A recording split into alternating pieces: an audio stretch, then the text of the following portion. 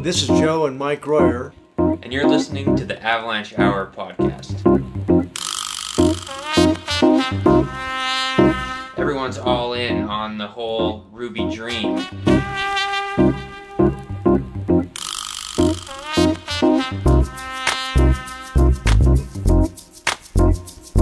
And experience is really something you get after you already needed it.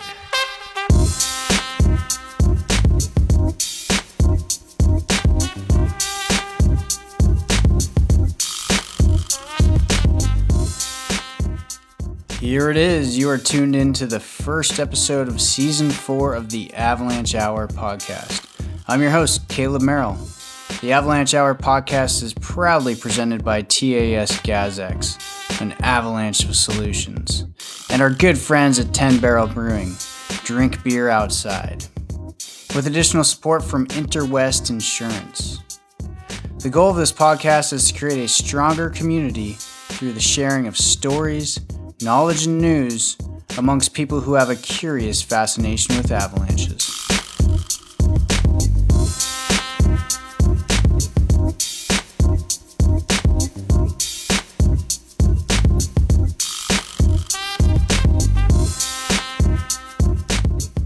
It sure is good to be back, firing up the old microphone in the Avalanche Hour studios. I hope you all had a great summer. First day of fall was last week and the leaves are changing color.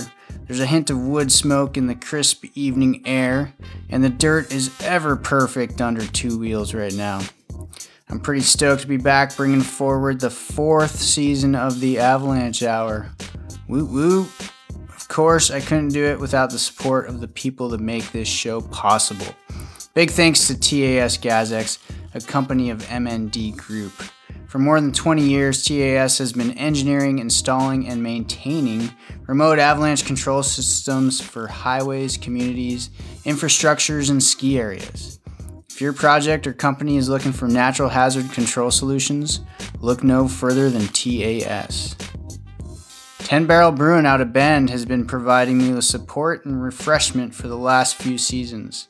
A company that started with a few friends brewing beer has turned into a company that still makes great beer, but also has a passion for progressing ski and snowboard culture through funding athletes, movie projects, and financial support of organizations such as Protect Our Winters. Not to mention making this podcast possible. Check out their latest release of Profuse Juice. It's a juicy and hazy IPA that's sure to satisfy. Drink beer outside.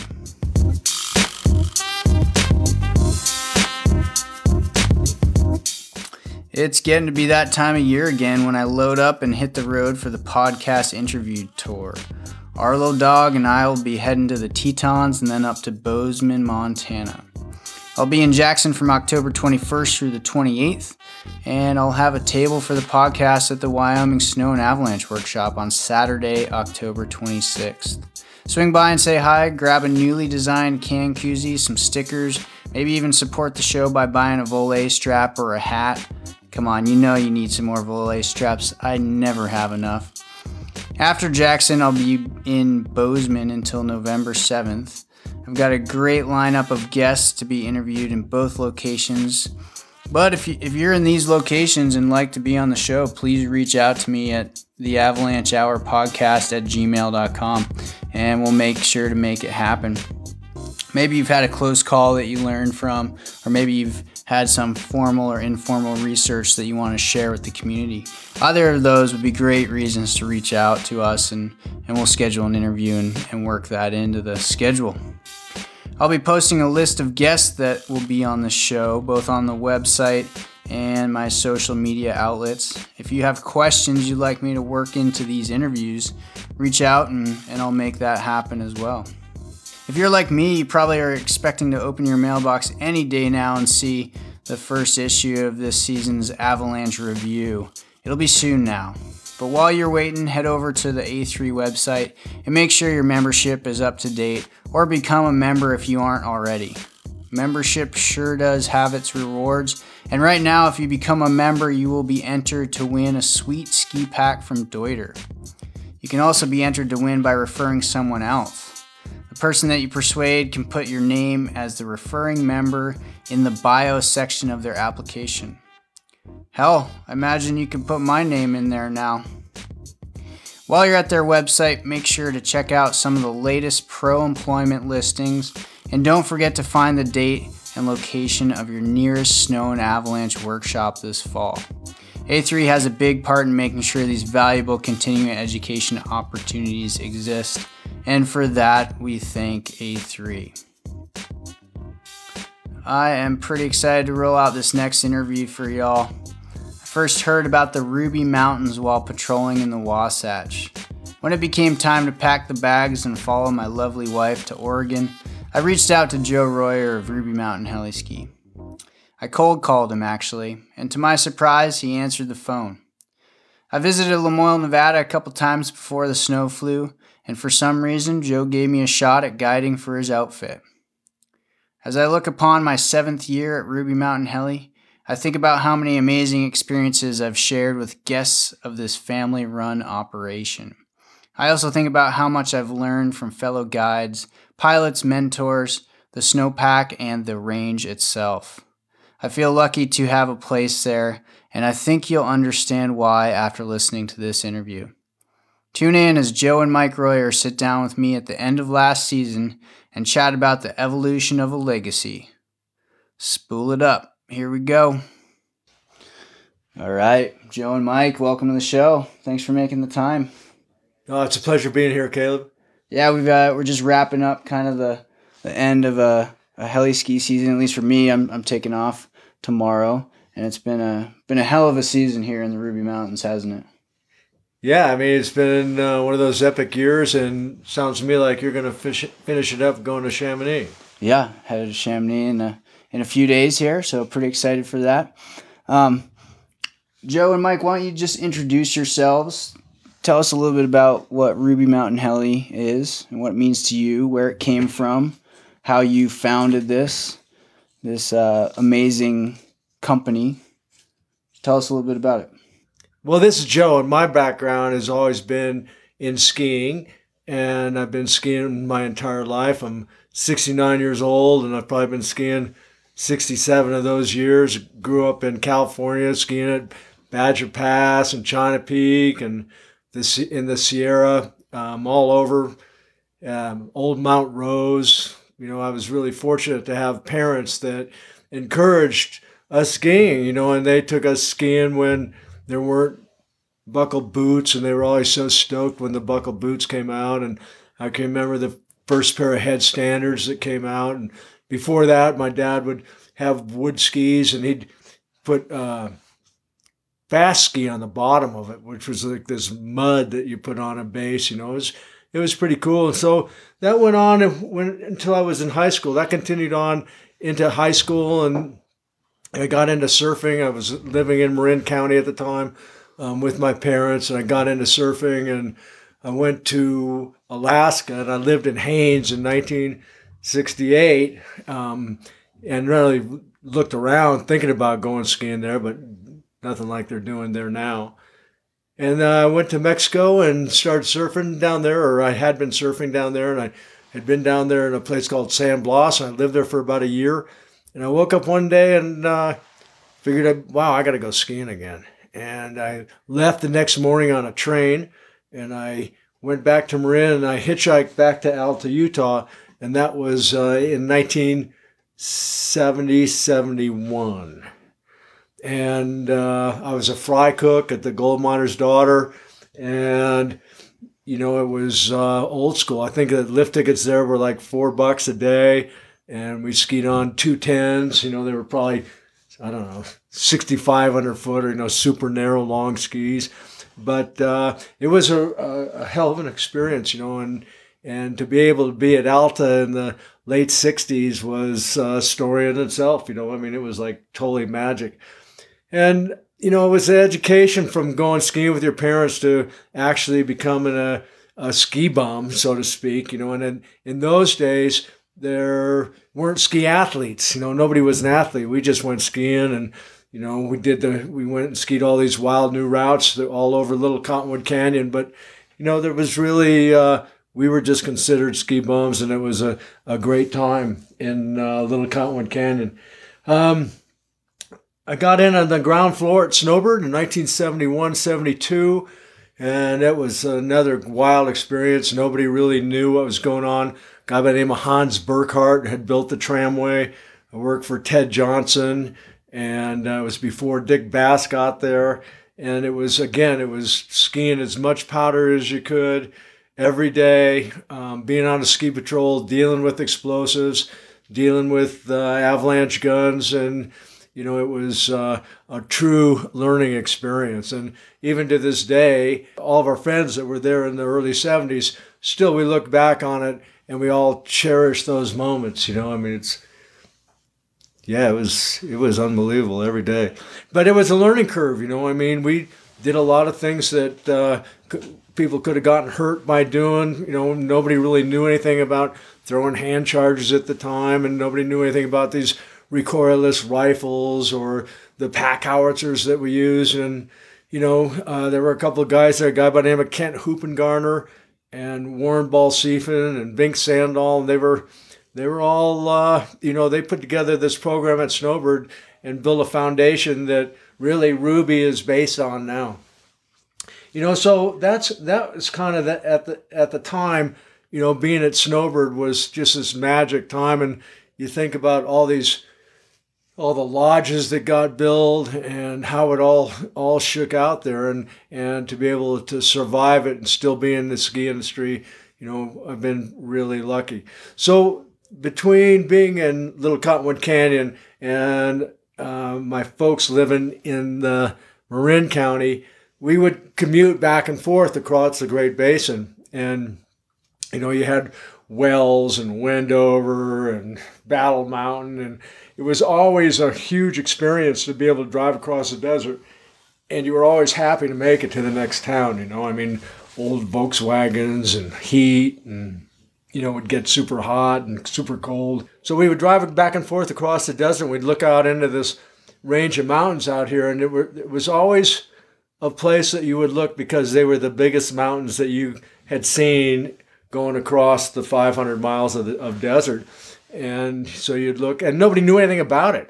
You knew about the Wasatch and you knew about the Sierra, but nobody knew anything else about anything between those 2 points. So we kept looking out here, and over the course of years, and I think it was 1977, and there was a guy by the name of Carl Fisher and then Bink Sandahl from the Little Cottonwood Canyon got together, and the three of us put together Ruby Mountain Heli Ski guides. And Carl foot the bill for it, and we started to learn a little bit more of the range. I did a huge amount of walking in the time, and you'd walk out you'd leave in the dark, and you'd get home in the dark, and you were on skins, and you might make it to the bottom of one of the runs. So there were long approaches, and it was really a culture shock to move out of Little Cottonwood Canyon, where you had all these friends and a huge social life, to Lamoille, Nevada, where you had like no social life. So the first couple of days, that I came out here, and I came out on my own, and I got to the point where I could come out for a couple of days and it was okay. And I was always jonesing to get back to Little Cottonwood Canyon where all my friends were. And then the next time I'd come out, I'd stay for like maybe a week, and I could hardly wait to get home back to Little Cottonwood Canyon. And then next time maybe 3 weeks, and then a month. And pretty soon I got to the point where I didn't want to go back. I'd gotten to a point where it was really a cool spot to live out here and be able to do what we thought might happen. There was a lot of hiking around, no money involved, zero money. No money for gas. And I can remember going and fishing for weeks on end and just eating bread with mustard and trout. And you're just, that's what you lived on. And then I'd be skiing, and there were a lot of snowmobilers around, but nobody had a really good history. There had been a little bit of work done in researching some skiing, and there had been a ski area in the 50s that people had put together, but they lost their permitting in there, and it was an old rope tow at the head end of Lamoille Canyon, and there's some stuff online. You can take a look and look at that, So the first trip that we did was in 1977. It was Carl Fisher and I, and we had 10 guys out of Little Cottonwood Canyon that came skiing. We skied for a couple of days, and they all thought I was living the dream, and they didn't know anything about the mustard and bread sandwiches. But they, we went up skiing in the Dome. That was the first place we skied. It was March 17th of whatever year that was, and so it was like St. Patty's Day, and we just celebrated our 42nd year here. So we've been incredibly lucky, Caleb, but I think it was Thomas Jefferson that ended up saying, hey, the harder I work, the luckier I get. And this is a lifetime of work that we have here, and so it's been something that we, both Mike and Francie and I, all have a huge passion for. Something we love doing, and we hope to continue on. We're passing the torch to Mike, and it's pretty cool to be able to have a second generation guide. Really, a lot of people have called us the first family of helicopter skiing in the U.S. It's a great honor to have that label, and it's something that we all work really hard. Yeah, it's very evident that that's the case, and it's totally cool being amongst a family that owns this company that cares so much about the place, and I think first and foremost, the guests that come through here are so well taken care of, and it's so evident from everybody that works here and everybody that passes through these doors that you guys just care so much about this place and the people who are here. I think that's what sets Ruby apart from a lot of other places is that it's a family-run operation, and we're all kind of one big family, everyone that works here. And, everyone's here every day, and the guests see that. They see, the guides coming down from the mountain and shoveling snow and taking out the trash and clearing dishes. And they see all the attention to detail that the kitchen staff puts forward, that's run by Francie. And that the housekeepers, the effort that they put in. So everyone is really just, everyone's all in on the whole Ruby dream. And, I really think that's what sets us apart and what makes this place so special is the folks that we have here working every day and that keep the dream going. And it's kind of like what Mike said. Oh, here's Francie. Hi, Francie. Francie Ware. Come on in. Francie's here. Yeah. Welcome, Francie. Welcome to the podcast. Yeah, welcome to the Avalanche Hour. Avalanche Hour? I'm not sure I'm ready for this conversation. Say hi to everybody. Hi, everybody. Who am I saying hi to? Now you're saying hi to the podcast world. Maybe we need another round. Yeah. So we had a guy come in here earlier in the season, and what he said, hey, you guys, there's something that I notice here. And it's that everybody that is here is all in. And so we've used that term that, all the guides are all in, all the housekeeper, it doesn't matter. Everybody helps out each person, and the guests pick up on that, and they get it. They say that, they haven't had experiences like what we're doing, nor do you actually see that happen in a lot of the other guide services, whether it be helicopter skiing or bicycling or whatever, it doesn't matter.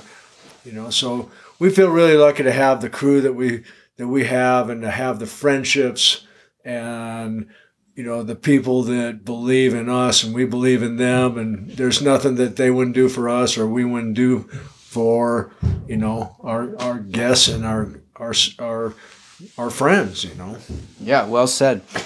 Mike, maybe you could talk a little bit about the physicalities of the Ruby Mountain Range and some of the kind of weather patterns that favor the range, and then talk a little bit about the snowpack that we deal with here. The Ruby Mountains are located pretty much right between the Sierra and the Wasatch Range. So on Interstate 80, we're about 20 miles south of Elko, Nevada, which is generally right between Salt Lake and Reno. The range is It's a good size range. It's about 90 miles long and 10 to 12 miles wide. There's 10 peaks higher than 11,000 feet of elevation. We ski in 200,000 skiable acres in the Ruby Mountains, offering everything from wide open bowl skiing to limber pine, white bark pine skiing, tight aspen skiing. So there's a lot of various terrain for various abilities. Nevada is the most mountainous state in the United States, and the weather patterns that favor the Ruby Mountains are what's called northwest flow. So it comes out of the Pacific Northwest, and the best snowstorms that we get pretty much go right by the north end of the Sierra Nevada mountains and really kind of skips over the Sierra and hits us, and then also hits the Wasatch. So that's the best flow for us is northwest flow, and also for the Wasatch, where they get those 30 plus inch storms in 24 hours that just gets the lake effect from northwest flow. And that's the best kind of storms. We get a lot of the big storms that impact the Sierra, the westerly flow systems that come out of the Pacific and just get jammed up on the Sierra Nevada mountains. A lot of times that moisture can't even make it over the Sierra. So we really get the scraps of that westerly flow. So sometimes the weather services will forecast a big giant storm coming, but we look at the models and we can see that it's coming straight out of the west, and we're skeptical of those forecasts. They call the last few years they've been called Pineapple Express or atmospheric river storms that really impact the Sierra Nevada, and we get some moisture out of them, but it's not nearly what the Sierra gets. So like I said, our best weather patterns come out of the Pacific Northwest, and it's a cold northwest flow system, and that's our best weather. And then maybe talk a bit about the snowpack that we usually deal with here, the general trends within the snowpack. So the Rubies we're located in a desert here, so we have a very, very dry climate. And, it's not necessarily drier snow than you get in the Wasatch or in Colorado, but it is a much drier climate, whereas we're in, very high desert, and we get super cold nights and generally pretty cold days as well. So when you hear about the Sierra cement snow that the Sierra get, we don't really get that. We have a very different snowpack than the Sierra. We have a much thinner snowpack than the Sierra has, and that really translates to Ruby ESP is what we call it, which is excellent shallow powder skiing, which is what Ruby is kind of known for. Is you have the high desert geographic location, and that dries out the snow with the diurnal faceting that goes on in the snowpack, with the super cold nights being in the high desert air sucks the moisture out of the snow, and that leads to recrystallization in the upper snowpack, which is what we ski a lot of the time here in the Rubies.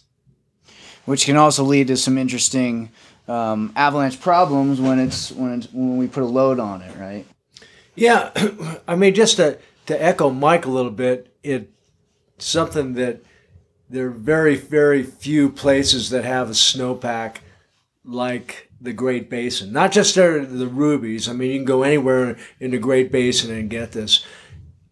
We don't have the amount of moisture that comes through some of the areas in Salt Lake, and our relative humidity is much drier than it is in a lot of the other places, which really allows us, like Mike said, the diurnal faceting, the early season faceting.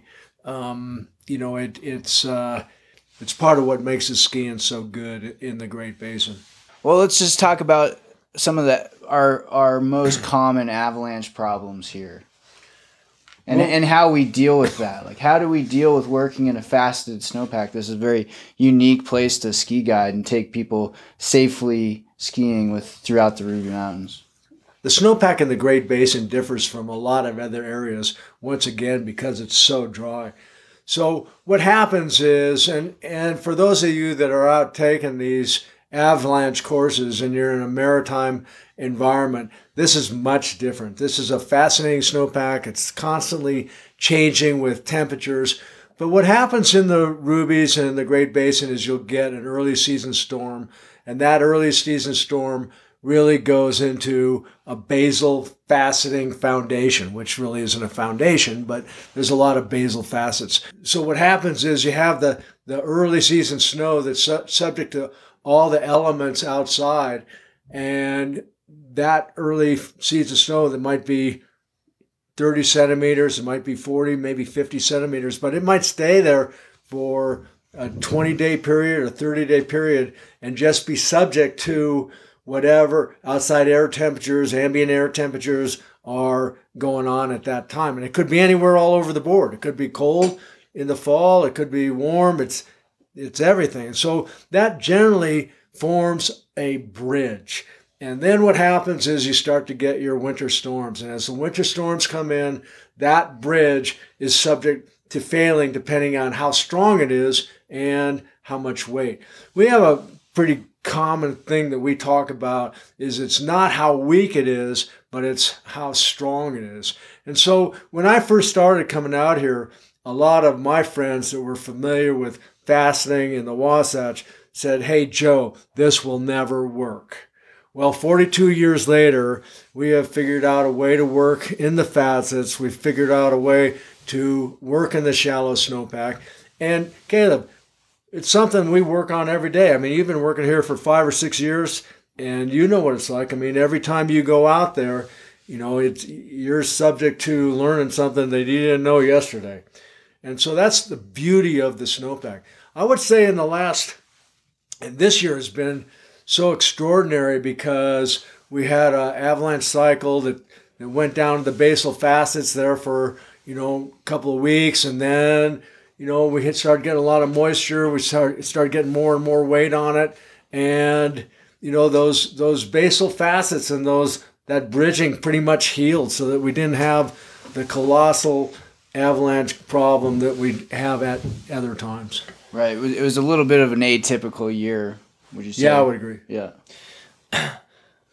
Last year, 2018, was an interesting year also, and it kind of goes back to what we're just speaking about. We had the early season snow that came in that created the basal facet weak layer, and then we had a layer come in on January 6th that we tracked for the entire season of Ruby. And what happened was we had that January 6th layer come in, and then really went into a high pressure from the middle of January through the middle of February, and it really created this really strong melt freeze layer that we called the January 6th layer.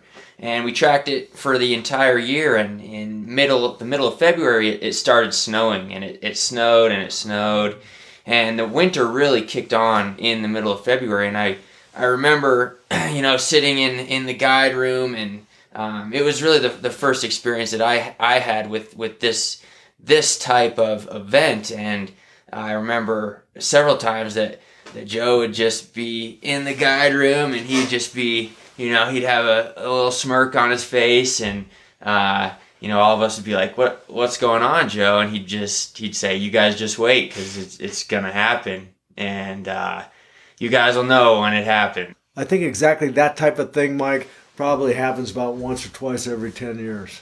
It doesn't happen that often. Yeah, so what happened, and a lot of the guides that are currently here working at Ruby, we'd never seen anything like it.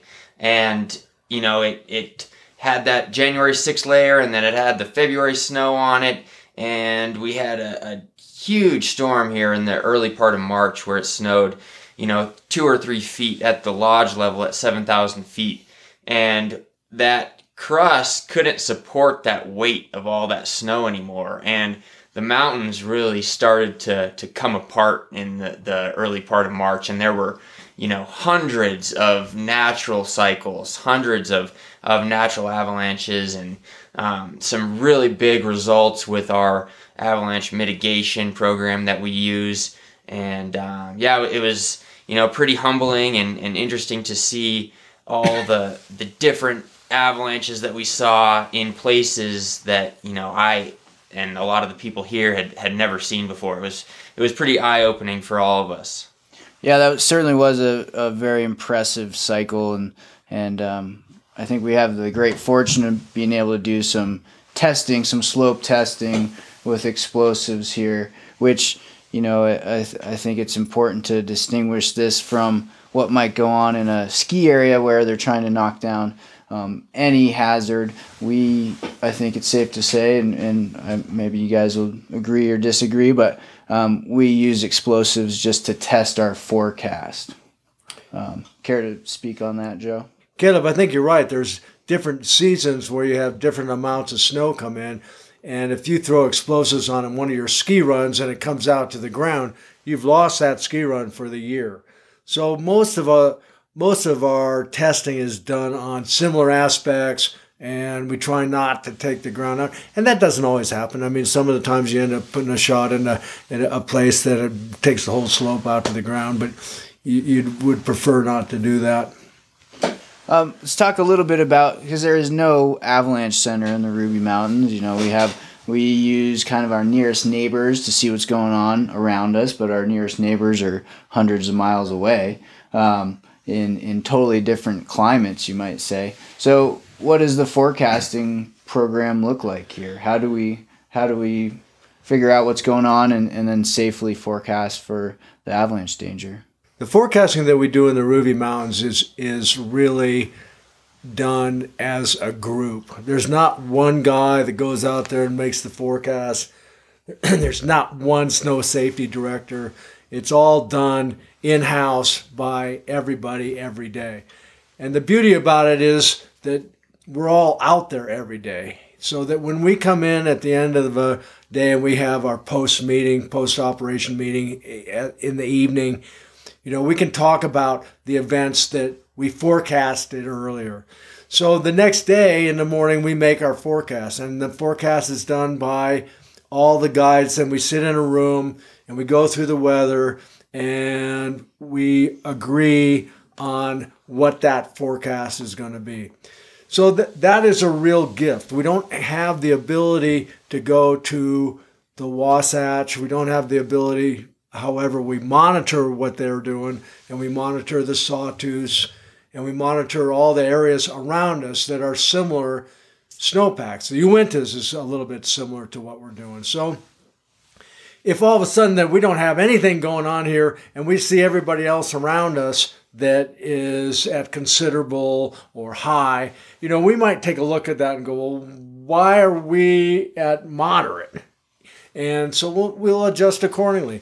The other beauty about what we're doing is we don't post an avalanche forecast. And the reason we don't post an avalanche forecast is because we really don't want the liability that's associated with it.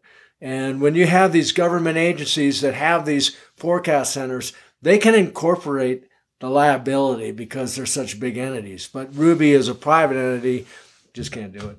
Right.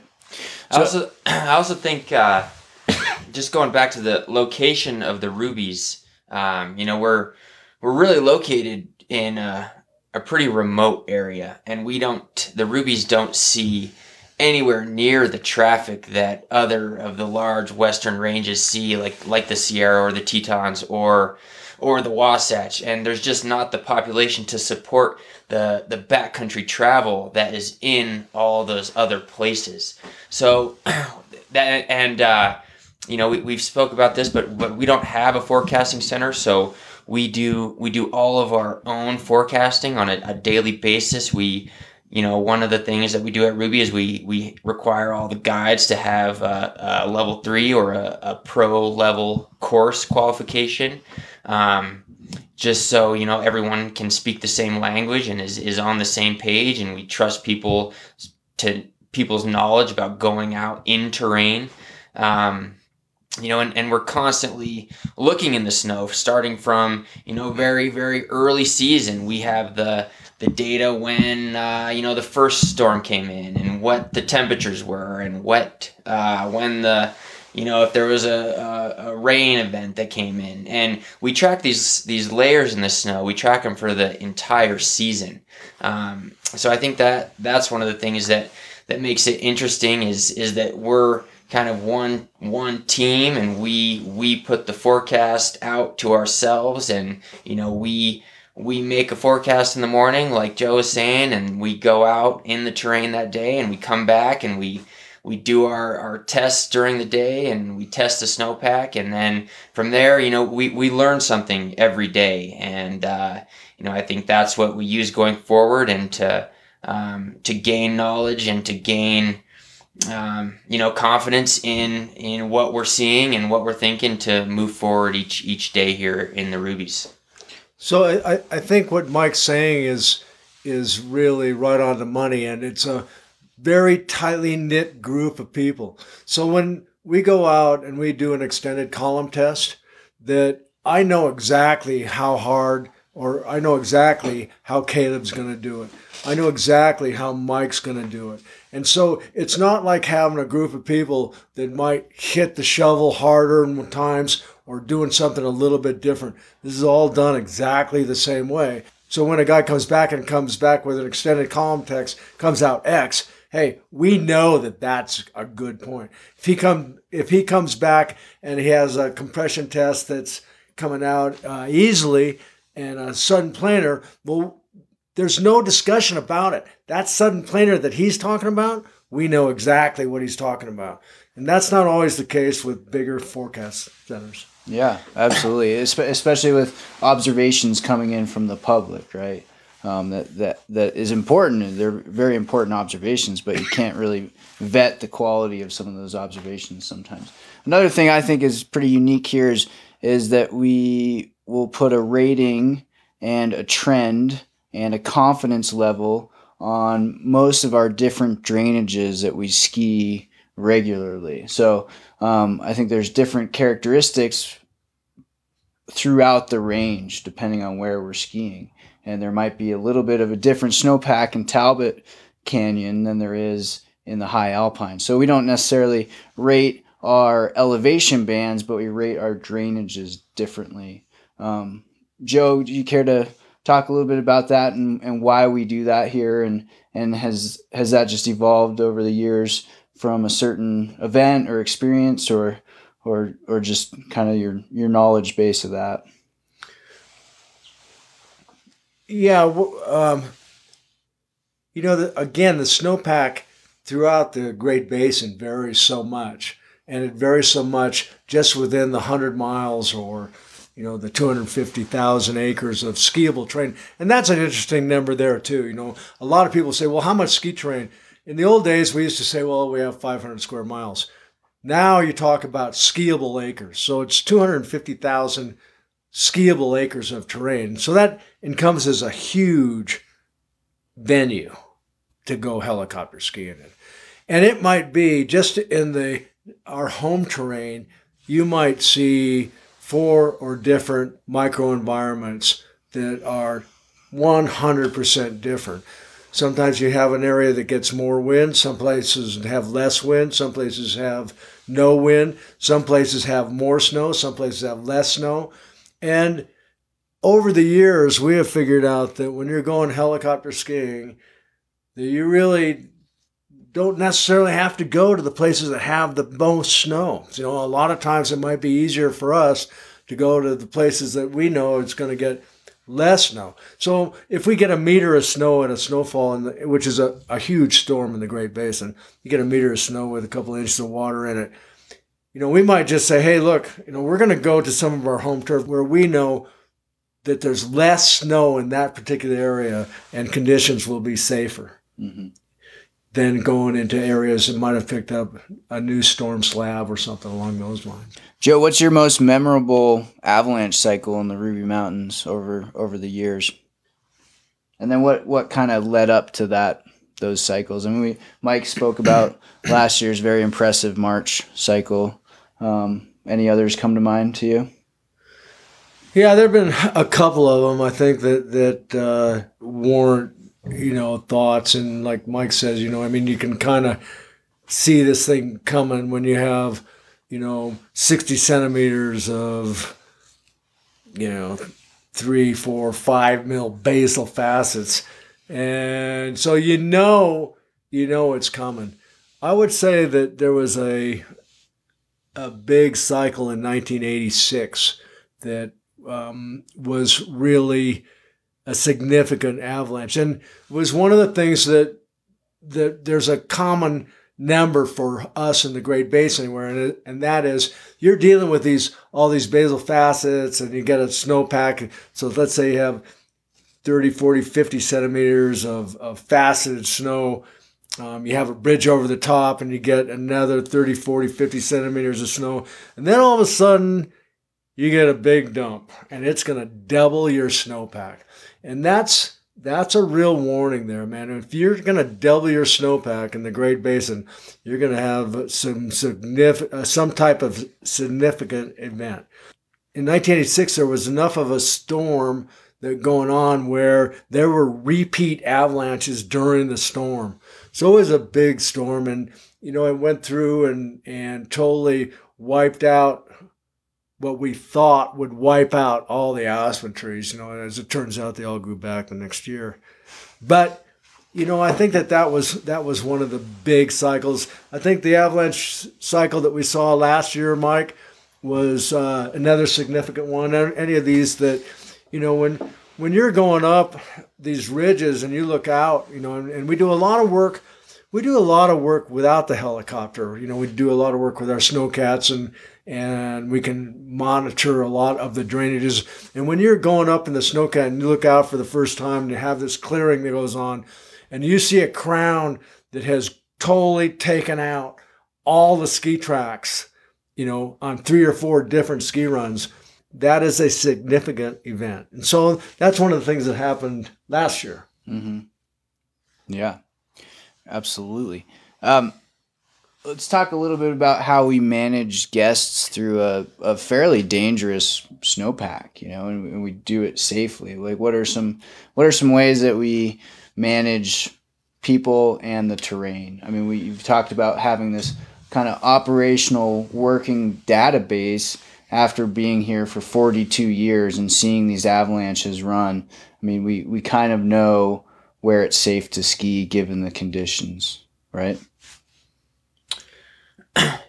Yeah, so over the 42 years, we have established landing zones and established pickup zones that were really put in by my dad Joe, starting 42 years ago, and are generally in the safest places that you can find.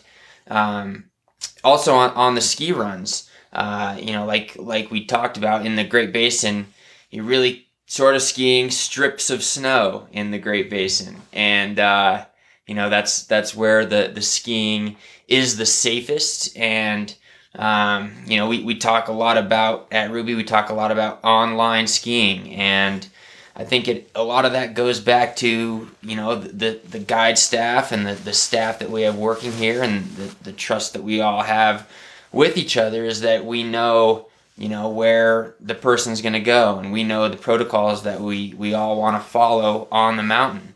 And and when we're maxed out and we have 4 groups on the mountain, each guide has 4 people, and we follow our guiding procedures and our protocols, and we clear the slope before the next group starts. And you stop in a place that's not in a run out, and you make sure that you're stopped if you regroup on an island of safety.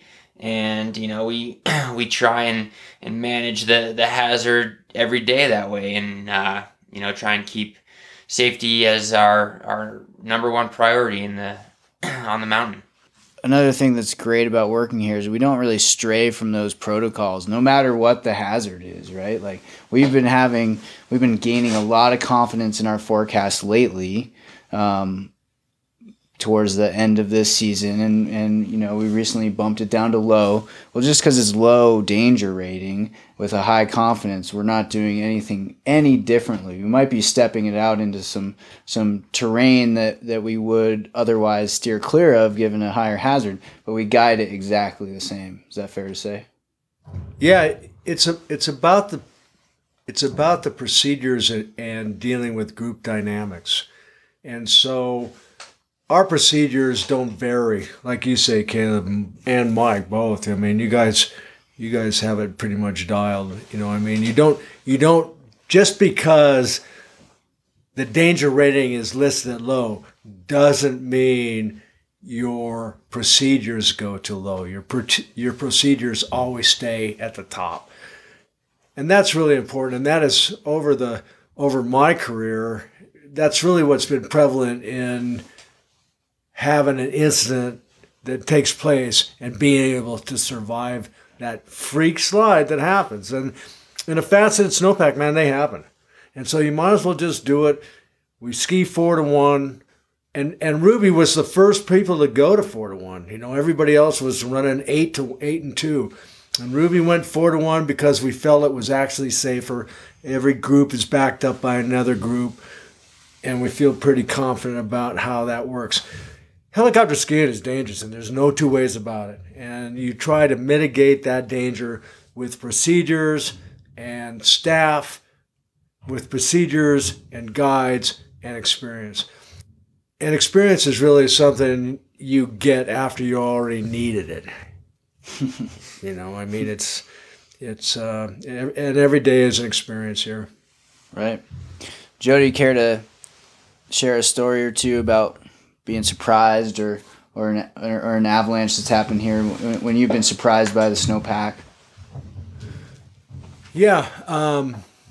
We had an incident, and this was a while back, but we had an incident, and it was an incident where we had an east wind, and that east wind doesn't really happen very often here, and we kind of didn't talk about it in our guide meeting, and it was, I think it was maybe in the late 80s, I would say. Anyway, so we went and we were landing and had a pickup where we picked the guests up, and we picked up on a avalanche debris, rock hard.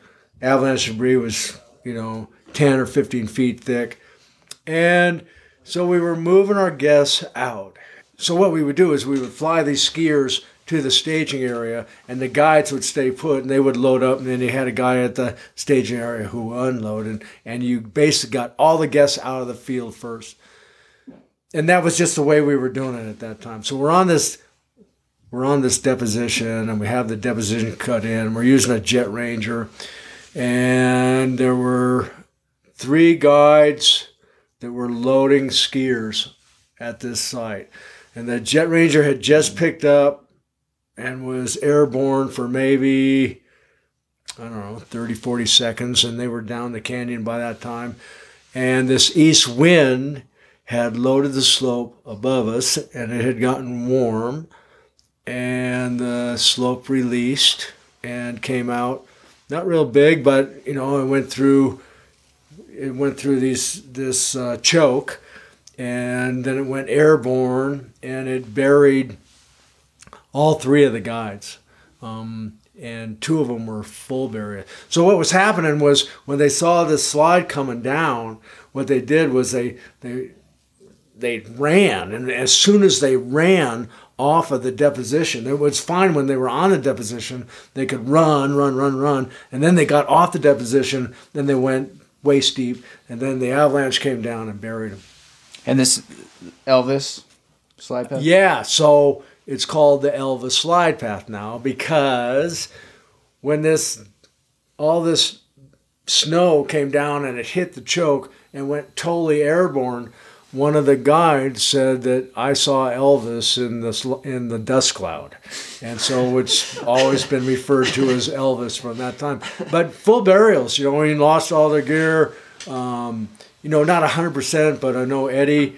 Eddie was buried up to his neck, and Kevin, and they dug themselves out, and we got the call that, you know, and we were all in shock. Holy cow! You know, these guys all just got buried. So we flew up, and by the time we got back in there, which was a couple of minutes, you know, they were on for the most part, they were on their way out of being dug out.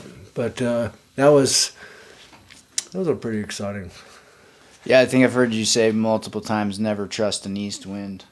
Yeah, well, but just something that was foreign to us, Caleb. Caleb, you got to always be aware of any of the changes that are foreign to you. So if you're getting a southwest flow prior to prefrontal passage, that's normal. You know, you get the northwest to come in, you know, that's normal. But when you start seeing stuff in your particular place that's not normal, that's when you really have to be thinking about what's going on. Yeah. All of a sudden you get a lot of heat. Any sudden change, heat, cold, spring, winter. I mean, any changes that happen, you have to be really cognizant of the fact with a snowpack, especially a faceted snowpack like this. Yeah, for sure. Part of this interview came about because I had some listeners kind of write into the show, and they wanted to hear about how to safely travel in places where there aren't forecast centers. So we've talked about some of the ways that we deal with that here as an operation. Do you have any parting advice for people who are maybe traveling into far reaches of some random Alaskan range or somewhere going into expedition style skiing, and they want to try and gain their confidence as they step into it, much like you've had to do when you pioneered heli skiing in the Ruby Mountains? To get by and ski tour around where there's not an avalanche forecasting center, or you have to make the decisions on your own, really comes with being able to keep your eyes open. If you can just see what's going on around you, that is your biggest asset in doing your own forecasting. Doesn't matter where you are. You know, I mean, if you're in the Alaska Range, if you're skiing around in the Great Basin, if you're skiing around in the Wasatch, doesn't matter. If you see tracks from something, find out what they are. If you see tracks from a skier, find out what they are. If you see tracks from a bird, find out what it is. You see snow deposition. You know, wow, there's an avalanche. Fine, I'm going to stay away from that. Oh, wow, there's an avalanche that has debris on it. Or there's an avalanche that there was snow on the debris, so it only happened a couple of days ago. Well, I still ought to be careful about what I'm doing. And then the other part about that, too, about traveling in the backcountry, again, comes down to group dynamics and making sure that you're with somebody that has the similar abilities that you have, similar goals, similar abilities, and has the ability to make conservative decisions. And I think if you keep your eyes open, travel with good people, you're on the way to making a good decision and getting to the point where you want to get. Don't be afraid to turn around. So Ruby 360 Lodge is an amazing facility, and the helicopter skiing is really the feature of what Ruby Mountain Heli Experience is. What are some of the other things that you guys do here? Caleb, we started a program because we have some ground, and we started a program where we have a yurt and a couple of weather ports. And the yurt is a 20-foot yurt, and it's a different model than the yurts where you see other places where you have bunk beds in them, and it's just a different model. We tried to deal with the yurts. We tried dealing with yurts and running 10 to 12 people out of these yurts and weatherport. And a weatherport is like a fancy wall tent, you know, and you can put 4 cots in each one. So we had the ability to keep 12 people in at 10,000 feet with 2 guides. Well, what we found is the group dynamics of these 12 people, even if they knew each other, was not acceptable for us, for everybody to have a pleasant time. So what we've done, Caleb, is we have reduced that to 4 skiers, 1 guide, luxurious accommodations in the guide, and it has changed the whole deal. So we sell it by mechanized skiing. So mechanized skiing means we're going to transport you in a snowcat, which means for 4 people, you could just pretty much put everything that you own in one of these cats, and we're going to take you to 10,000 feet. And at the end of your tour, we're going to bring all that stuff back out. What it's done is it's allowed us to guide 4 to 1 and not have a lot of the group dynamics issues that people have in other places. It's worked out really, really well. Just a little bit more about the yurt. So there's 2 different yurts here in the Rubies. There's one located at 10,000 feet. So Ruby 360 Lodge is located at 7,000 feet. The upper yurt is at 10,000 feet. And we access that upper yurt in the wintertime by either snowcat or aircraft. The yurt is located right on Conrad Creek Ridge, and it's at elevation. So touring starts really right from the door of the yurt. You can tour down off Conrad Creek and ski into Conrad and then ski up Thorpe, or you can drop down into Talbot Creek. It's an incredible venue. You can, you can see for hundreds of miles. You can see the Idaho border, mountains on the Idaho border from the high yurt, and it's it's a great venue for alpine touring. We also do a lot of education out of the upper yurt. So each season we work with the AMGA, offering a course for the Ski Guide AMGA course. We also, this season, we taught a ARI Pro 2 out of the high yurt, and it's a really a great venue for the students and the instructors to be based in the mountains and at elevation, and it's a very unique classroom for educational purposes. We also have a lower yurt, which is located right below Ruby 360 Lodge. It has vehicle access year-round. It's a great base for people if they want to base out of the yurt and spend a few days touring in and around Lamoille Canyon, doing day tours. The yurts are fully solar powered with solar panels and solar electric and lights. They have super comfortable accommodations. They're both heated by both the yurts are heated by propane. Both have propane fireplaces and propane cooktops for cooking, and they're they're great places to be, and they're in very secluded areas. You won't see another person that's not associated with your group while you're at either of the 2 yurt locations. Yeah, especially the high yurt. It's an amazingly special place, and I think probably my deepest day this season was guiding out of the high yurt there into Conrad Creek, which is also where there's cat skiing operations going on. I think it's pretty awesome that folks can come to the Ruby Mountains and not have to worry about getting stuck in the lodge for days on end. We have the option of going snowcat skiing if we can't fly, and I think some of people's best memories of coming here are not only in the helicopter but in the snowcats and skiing the storm snow. So, Caleb, I think that over the period of operational days that we have, I would guess with the helicopter skiing and the snowcats, we're out 97% of the time. And it means so much for us. You come to the Rubies to go skiing, we're going to take you skiing.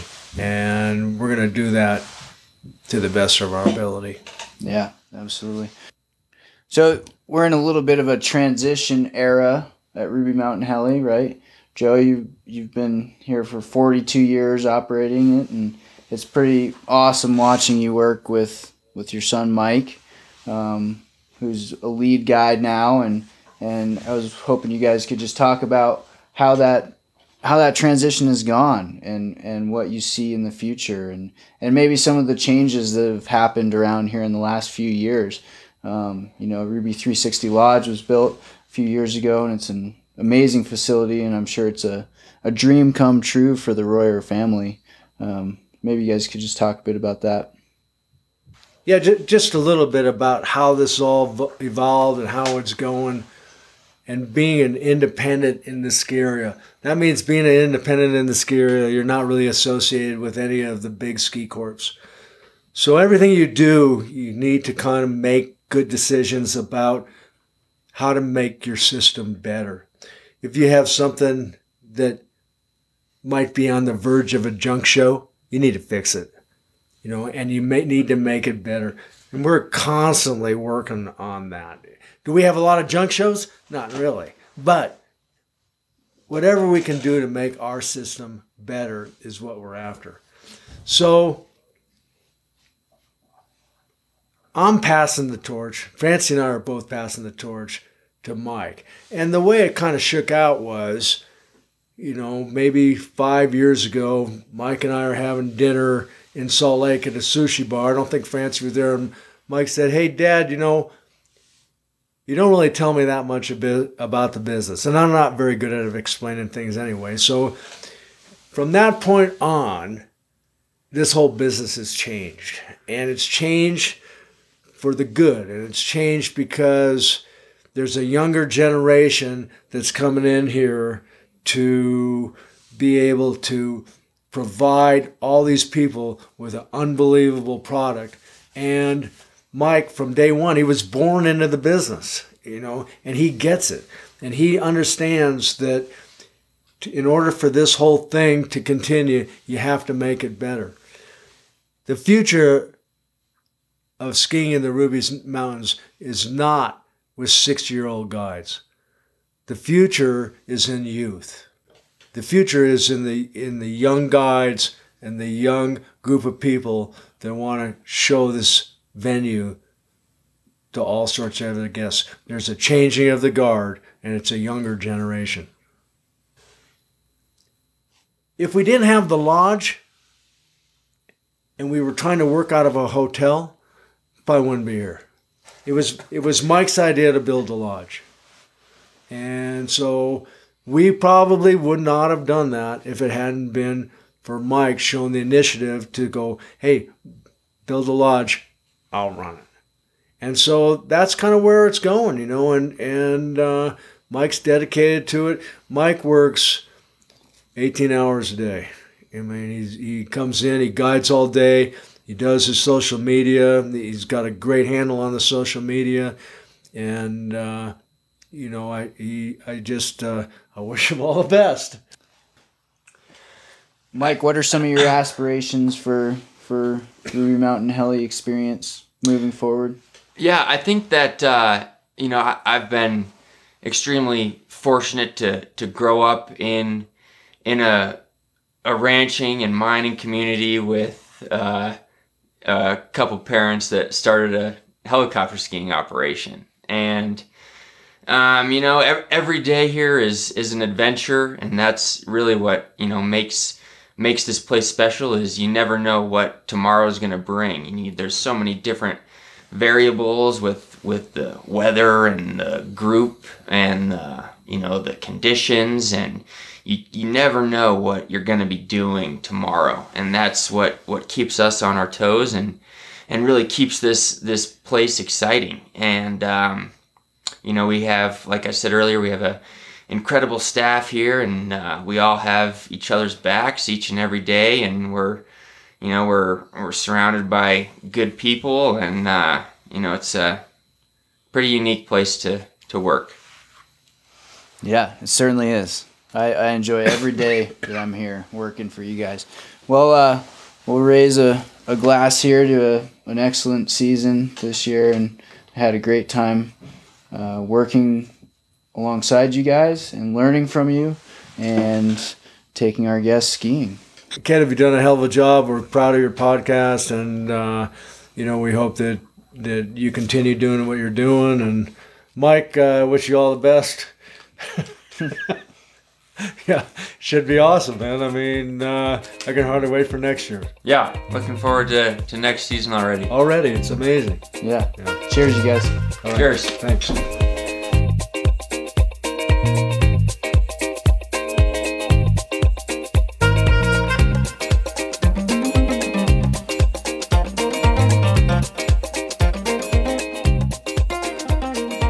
Thanks for tuning in. RMH still has some seats open for this coming season, so book now at www.helicopterskiing.com to become part of the Ruby Dream in its 43rd year of operations. If you're listening to the podcast for the first time, go back and check out the past seasons. I think there's some episodes on there you'll really enjoy. Please rate and review the show on whatever platform you listen to it on. It does really help when you do this, and I appreciate the folks that have already done that. If you have feedback for the show, you can contact me through my website, www.theavalanchehour.com, and you can also see contributor bios there, as well as check out some of the new merchandise I have for sale to help fund this endeavor. Big thanks to Mike T for the artwork. You the man, T. Music on this episode was Loungin by Gramatik and Hicktronica featuring Dirtwire by the Polish Ambassador. These tracks were made possible through the permission of the artist or through the Creative Commons license and made available on freemusicarchive.com. Follow us on the socials. We are at the Avalanche Hour Podcast. Follow Ruby Mountain Heli at Ruby Mountain Heli. Until next time, stay tuned, stay safe, and keep having fun out there. Cheers.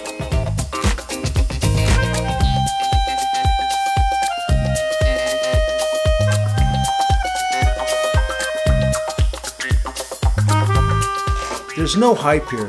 Nobody really cares what you're wearing. Nobody really cares. You could walk down into the Walmart in Elko in your ski boots and your goggles and your helmet on, and people are going to look at you just like they look at anybody else from Elko. You fit right in here.